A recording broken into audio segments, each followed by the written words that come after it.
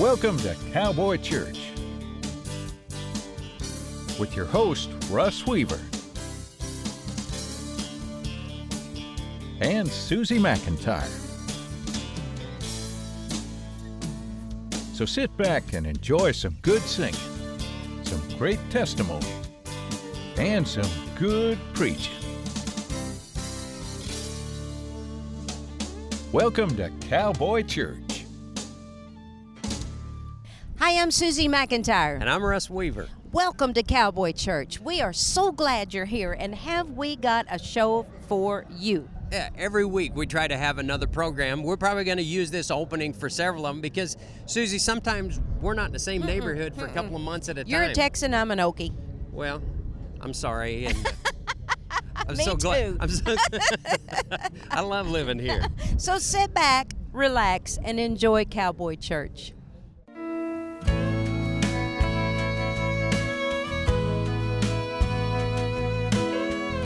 Some of you may have come here this morning with a lot of burdens on your heart. This is your invitation. Lay down your burdens. I will carry you. I will carry you, my child, my child. Lay down your burdens. I will carry you. I will carry you, my child, my child. I can walk on water, calm a restless sea. I've done 1,000 things you've never done. And I'm weary watching while you struggle on your own. Call my name, I'll come. Lay down your burdens, I will carry you. I will carry you, my child, my child. Lay down your burdens. I will carry you. I will carry you, my child, my child. I give vision to the blind, and I can raise the dead. I've seen 1,000 things you've never done. I'm weary watching while you struggle on your own. Just call my name, I'll come. Father, we love you this morning. Father, I know these people have been under some stress. I know they've had some heartache. But Lord, I ask you right now to meet each one in their places as they are this morning.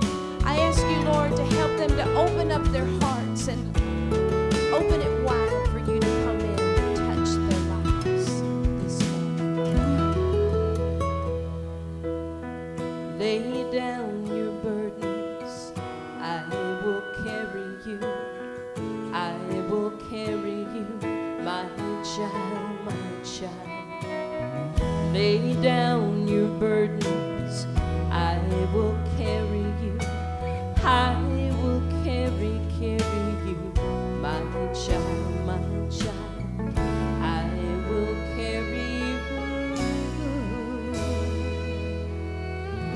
I will carry you.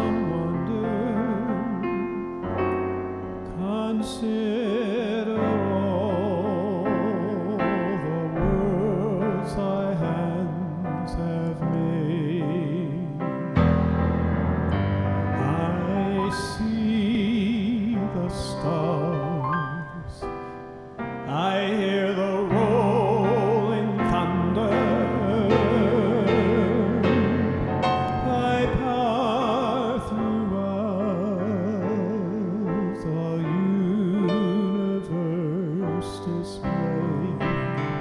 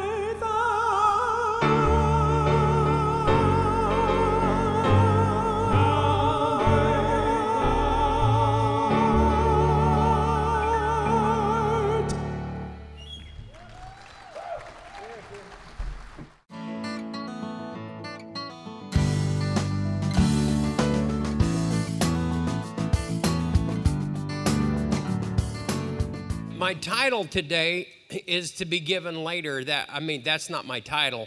I'm going to give you my title later because this is backwards Sunday for preaching. I'm going to preach into the point, and when I get to the point, then my title will be given at the end of it. So, but I will start off with the scripture because we have to understand what our foundation for the message is today. It says, imitate me just as I imitate Christ. That's a New King James Version. Be followers of me, even as I am followers of Christ.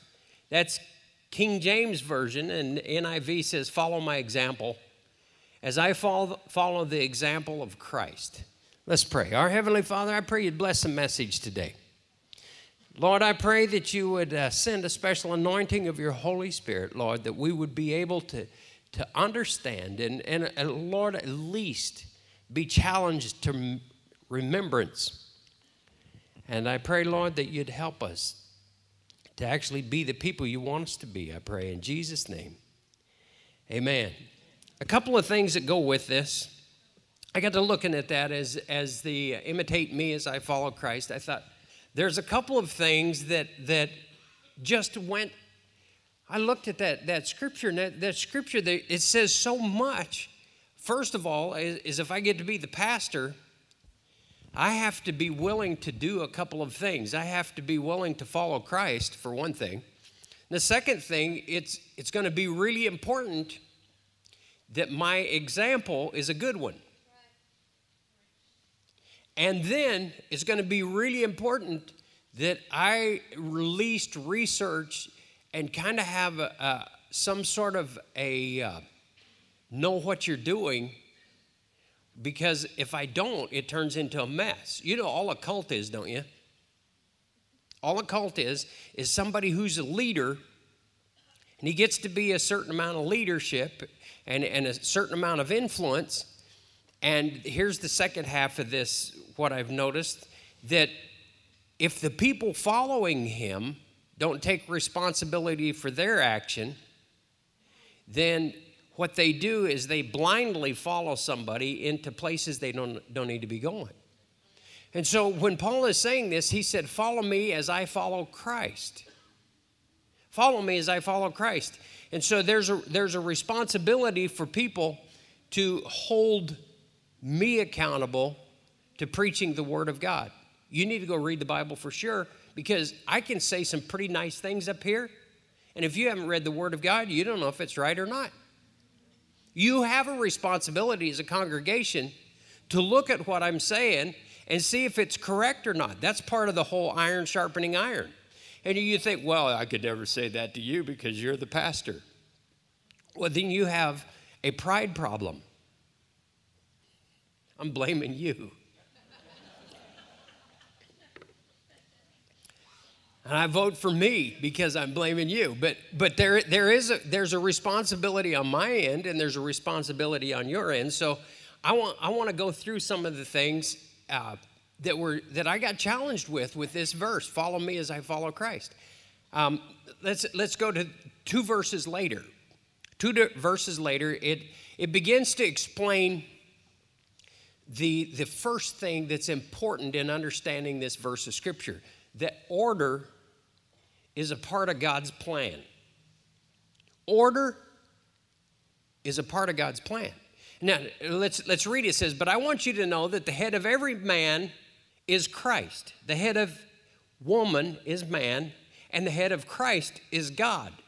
What that says is everybody humbles themselves to somebody. And when I was a kid, we used to get, I was living in Colorado, and at night, the AM stations would come in kind of clear, because we didn't have FM back then. I hate to tell you how many years ago that was, but you can guess by now. But we used to get a station out of, I think it was El Paso, Texas, that would come to the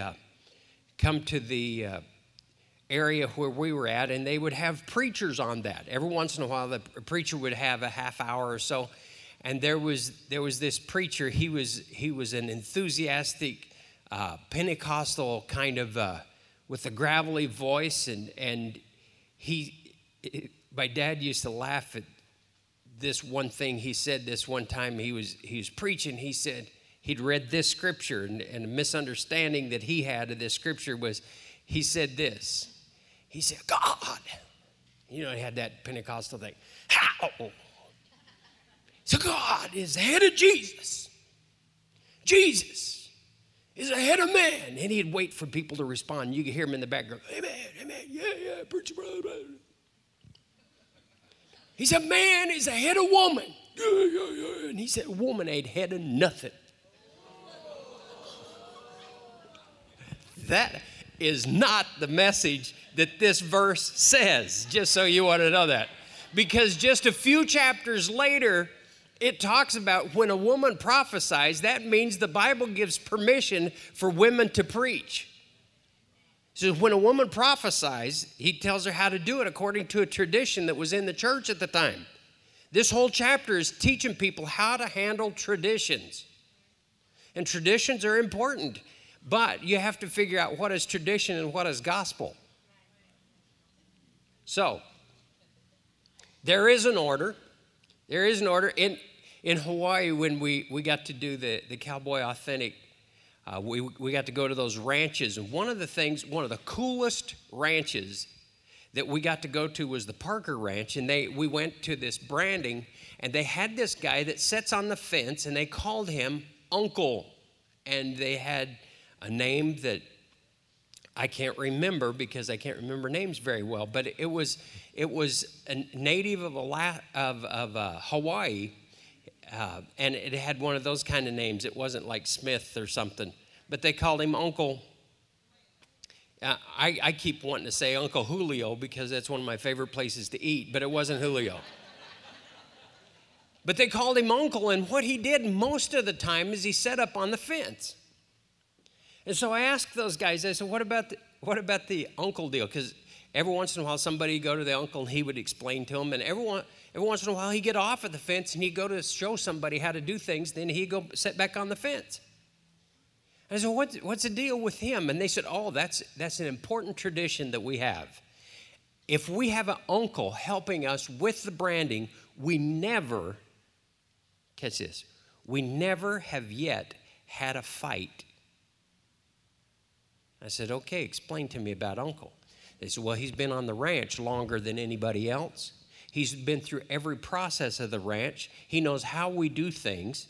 And what he does is he is the judge, jury, and boss all in one.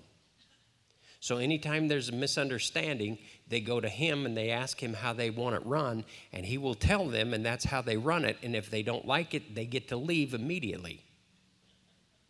He said, we never, since we got this uncle system in, it's been like 40 years now, we have never had a fight, and we will never have another Brandon without an uncle. They call him uncle because that's a respect term they use in Hawaii. So what I want to tell you, there is a blissfulness and a strategy behind order. Order's important. And see, everybody, if Jesus had to be under somebody, had to follow God, all of us have to be under somebody. We follow somebody. If you're a military guy, you understand how it works. The guy that's under, the guy that's over. The guy that's under has to be the one to salute. If you don't have order, you have chaos. And there's taking a responsibility of the order God's given you. Every one of us, including the women, are over somebody. Somewhere in your life, you're going to be in charge of somebody, and how well you handle the responsibility of being a leader is going to depend on how well you understand order by being a follower also. Did you catch both parts of that? It's how well you understand following, and how good you are at it is going to be what determines how good you are at your leadership. And God always has this order. And so Paul is taking, in this chapter, Paul's taking responsibility over this. Now, I put myself in Paul's position for a little while because not to think that I'm Apostle Paul, I'm not, but I am the pastor of this church. So if I'm gonna try to imitate people who go before me who are successful in ministry, it's important. Paul is giving a tremendous, important lesson on how to handle leadership. He said, follow me as I follow Christ. I noticed he gave himself a little loophole there because nobody's exactly perfect, and I don't want you following me if I'm not perfect. I don't want you following the imperfections, but it doesn't give you an excuse to not follow just because I'm not perfect. It just tells you how much you should follow.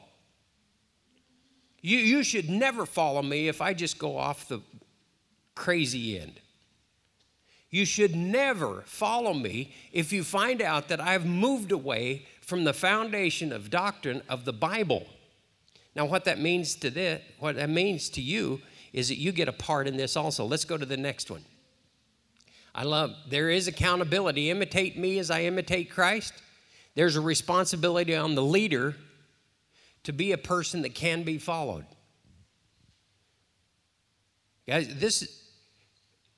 the difference between, in the Old Testament, if you'll read, Saul, the first king of Israel, and David, the second king of Israel, there's a difference between those two guys. Saul never thought he was good enough to be the leader. When they were about to anoint him as king, he ran and hid. He hid out. He didn't want to be he said, I can't do it. I can never do it. And the thing about it is, we cannot be the leader that we need to be unless God helps us. And we'll never learn to be a good leader unless we get in over our head so that God can help us. And if we're unwilling to get in over our head, it shows that we don't have enough confidence in who God is. It shows us that we don't have enough confidence that God can help us in our inability to lead. God will help us. He can help us. But what we don't want is to push ourselves to the front. There's two kinds of pride here. One is the pride that I don't want anybody to see me because I'm afraid I'll fail. And the other kind of pride is, well, I could do this. Because if you have this attitude, you are as wrong as you can get, and you're destined to fail. Humbly before God, sometimes we get put in positions that we don't have the ability to handle. But if God puts you there, what God will do is He will give you the ability to handle the situation you're in. And I'm gonna get to this really cool part of this. Let's go to the next slide. There's accountability, but there's a challenge. Here's a challenge. The other day, and we're getting to the title of my message. The title of my message is, What Would Jesus Do? Because if we're going to follow somebody, we need to follow Jesus ultimately. He's the one we want to follow. So the other day, we're dealing with a situation, and Anna says this to me.